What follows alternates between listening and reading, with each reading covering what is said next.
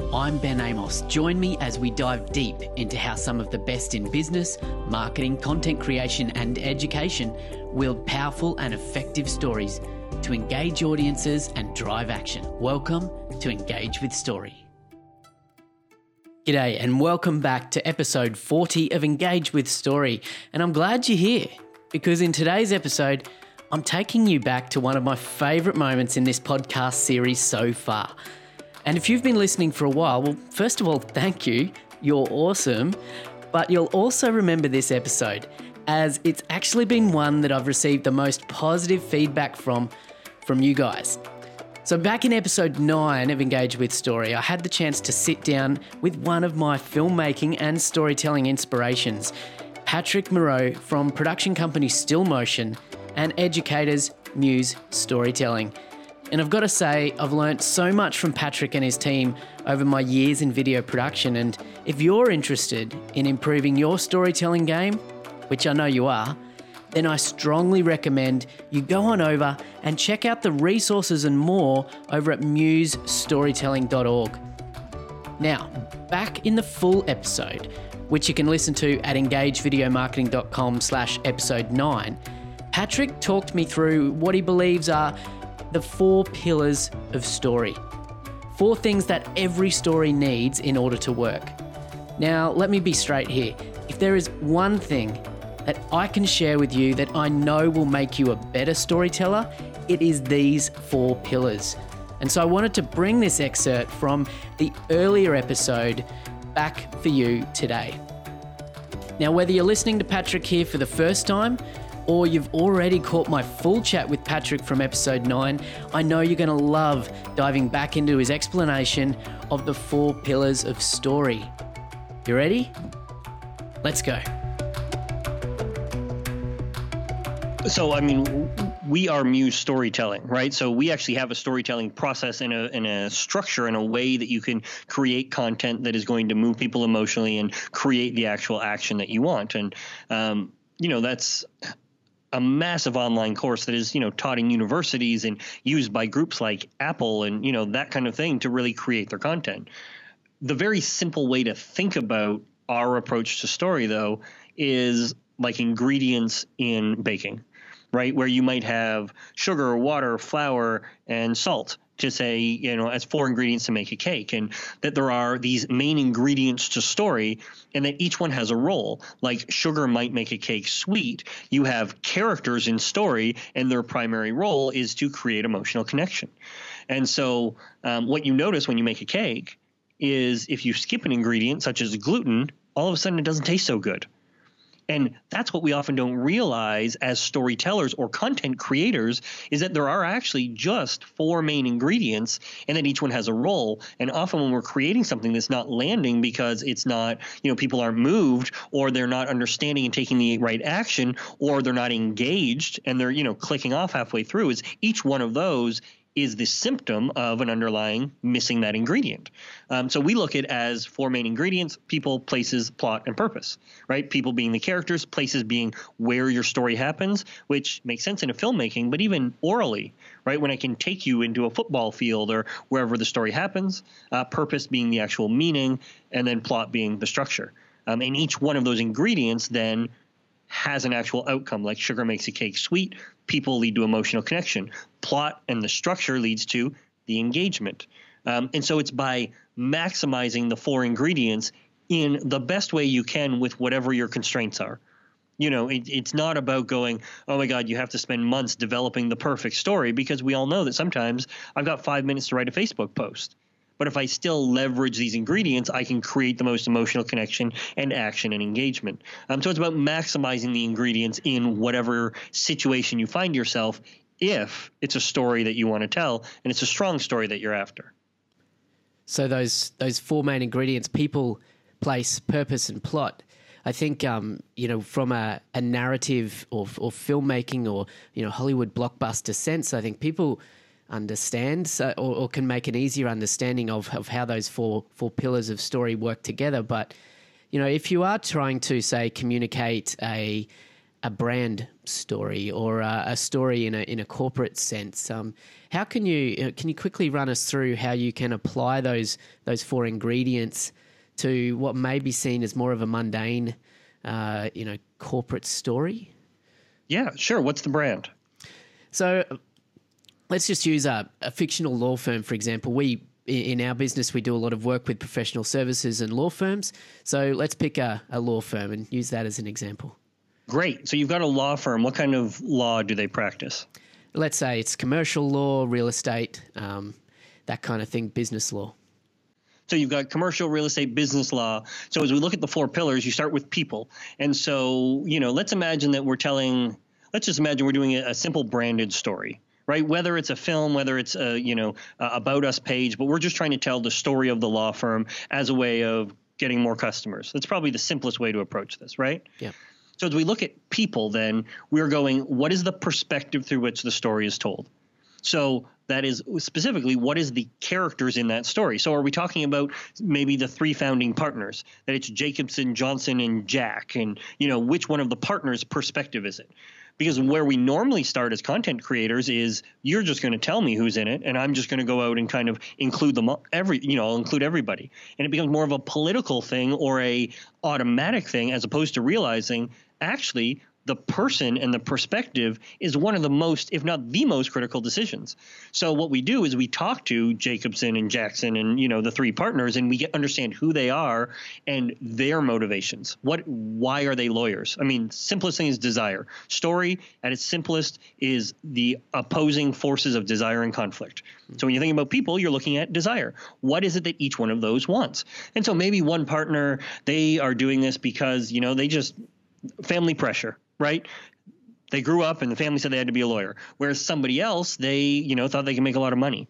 And then somebody else, maybe they had a family that, everybody was in small businesses, and they found that things were falling apart often because they didn't actually have contracts or anything written out.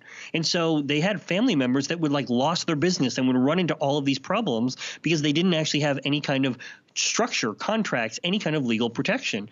And that this one partner decided that they thought they could actually make a difference in that. And so now you've got this really strong desire that you connect with, and you can see that those different perspectives are going to create a completely different connection with the audience, right? So that first decision is, what is the perspective that you're going to kind of take for the story? What is the character that you're highlighting? So in this example, we are going to take the character who grew up with families and, businesses were falling apart just because there wasn't simple legal protection and contracts in place, right? Yeah. So then we dive into places. And now we go, okay, so where does this actual story take place? Because if I just say, hey, look, I'm Jack and my family had all these problems and, this is why I do this, we're back to facts again, right? So what we actually need to do is we need to think about the places that actually convey that story, the places that take us into the real moments where this happens, right? So you want to bring us back to the time when Jack was 15 and he gets up at 11 o'clock at night and here's his aunt and uncle sitting with his parents and they're just devastated, crying at the kitchen table because they just lost their business. And it was over nothing. It was a stupid argument over delivery dates and everything else, but because there was no contract, they aren't getting paid and, their business is going under. And how Jack felt in that moment, walking down, not understanding and not feeling like the world was fair. How could they do everything they were supposed to, but because there wasn't a piece of paper, the whole business fell apart and they lost it, right? That's a place. You are in that living room and what it feels like and sounds like and where he is, and you get that moment that impacted Jack so much. So that's the places, right? We're thinking about those actual environments, which gets us away from just saying, here's who I am and how I feel and what I do. Purpose is, what is the goal? Why are we doing this? It's very common in a documentary that we over-purpose them in that all we do is talk about what you should do and that kind of thing, right? So in the Muse process, we really get away from that and we create a series of keywords that relate to the tone, the feeling, what the action, how you want people to feel and do as related to this. Very simply, you're creating the branded film for the law firm. Their purpose could be, we want more customers, right? I mean, on the simplest level, we would hope that we're all working for clients who would want more of the right type of customer in the right area and things like that. But there's something around that. And so really, as this story, it just means that we're creating a story that drives to that. We're not leading with the idea that, hey, if you connect with this, but we're telling a story that's going to, if they enjoy it, actually get people to come in and join, right? So it's more of a receding factor, but it is important that we define that purpose. So Does that make sense? Yeah, here the purpose is the purpose of the story being told, not necessarily the purpose of the brand or the business. Like it's not the purpose of it's not the purpose of the brand. It's not the purpose of the character. It's the purpose behind the piece you're creating. Right. And that's going to overlap, right? Certainly a brand is going to create a marketing campaign or whatever that's going to overlap with them if they are, consistent and they are authentic to who they are. But they are different. And then I might be doing this campaign because I have a specific goal in mind. It could be getting more Facebook likes. It could be getting email signups. It could be getting new customers. It could be to spread an idea. But in this case, we're saying that Jack and his partners are creating this piece because they actually want more people at their law firm, right? So we're using that as a filter to make our decisions to go, okay, well, how do we include elements that actually help do that? And then the last and one of the toughest elements then is plot, is story structure. And so we look at how do we create a sequence of events that maximizes your connection to the character and your emotional investment so that you feel the actual kind of crescendo. And that is born out of conflict, right? So character is about desire. What do they want? And story is nothing more than a yearning meeting an obstacle, right? So Jack has got this desire to, create, to be a lawyer, to try and help businesses and people, stay safe and really live their dream and fulfill that. But what gets in the way of that? And that's a big thing that most storytellers or content makers are missing, is that we don't embrace conflict. And, so the conflict could be that there are so many other legal firms out there that are taking advantage of small businesses. And, there's a document that they could get for $99, but they're charging them $2,400. And they're kind of holding them hostage because, they know that there's no other way or anything like that. But you're actually trying to really understand what that conflict could be, and then you're creating a beginning, middle, and around it. I think that that plot is one of the easiest things to forget about or to not understand enough to incorporate into your storytelling. And I think that comes down to the fact that that idea of conflict is not necessarily, depending on the story that you're telling, is not necessarily something that you immediately think that there needs to be conflict in here. But as you point out, without conflict, there's no story, there's no journey that character is going on. Yeah. Well, there's a story. It's just a shitty story. Yeah. Okay. And it's an important distinction because we are all storytellers. We are hardwired from the age of 3 or 4 to start telling stories. Give a child a toy and they all of a sudden start, creating fictional worlds. They create stories. Mm-hmm. If I give you 3 words, dog, walk, night, most people, if they think about dog, walk, night, are going to think about somebody walking a dog at night. You can probably picture a street around your house. And it's not. It's 3 random words. It's not a story. Your brain is hardwired to create the connection and make it into a story, right? And so we are naturally storytellers. However, what we need to develop is the craft of telling a great story so that we create that emotional, impact and so that people actually take action. Because so often we focus on ourselves and we don't have the discipline to tell a strong story. Which means actually, taking the time to get to know the different partners, choosing Jack as our perspective, defining our purpose, finding the strongest places, and then structuring it in a way so that you feel the conflict, you go on a journey, and when Jack finally, finds these other 2 people and opens up his law firm, you're on the edge of your seat cheering like, hell yeah. And when you do that, it doesn't even matter that he's a lawyer anymore. You transcend the genre, right? One of our documentaries was on a 9-year-old girl fighting child slavery with lemonade. People that watched that movie weren't watching it because they cared about slavery. Like, there's not a lot of people who want to actively engage in some really heavy, dark stuff. But a 9-year-old girl trying to change the world with lemonade, that's exciting, right? And when you can care about the character and their desire and overcoming the conflict, it doesn't matter that it's about slavery anymore, which is the magic of story. Because now you watch this and you get emotionally invested in this girl going on this journey.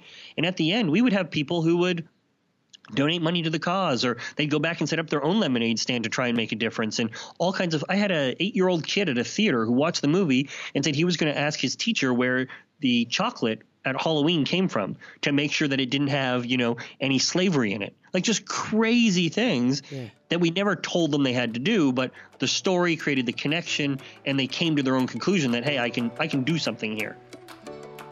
So that's it for this week. Remember, if you want to catch my full interview with Patrick from Muse Storytelling, it happened back in episode 9 of Engage with Story, and you can find that over at engagevideomarketing.com/episode 9. Or just scroll back to episode 9 in your podcast player. If you haven't subscribed yet, hit that subscribe button on your player now, because I've got some excellent storytellers lined up for the next few weeks.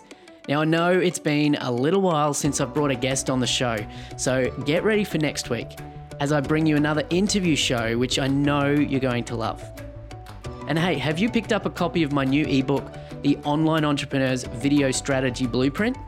It's free right now for a limited time, so grab your download at engagevideomarketing.com/ebook. So until next week, here's another quote to get you thinking. This one by Tahir Shah in Arabian Nights, the film. He said, stories are a communal currency of humanity. I love that. Hope you do too. All right, so reach out to me anytime, ben@engagevideomarketing.com, and I will be back with you next week for another episode of Engage with Story.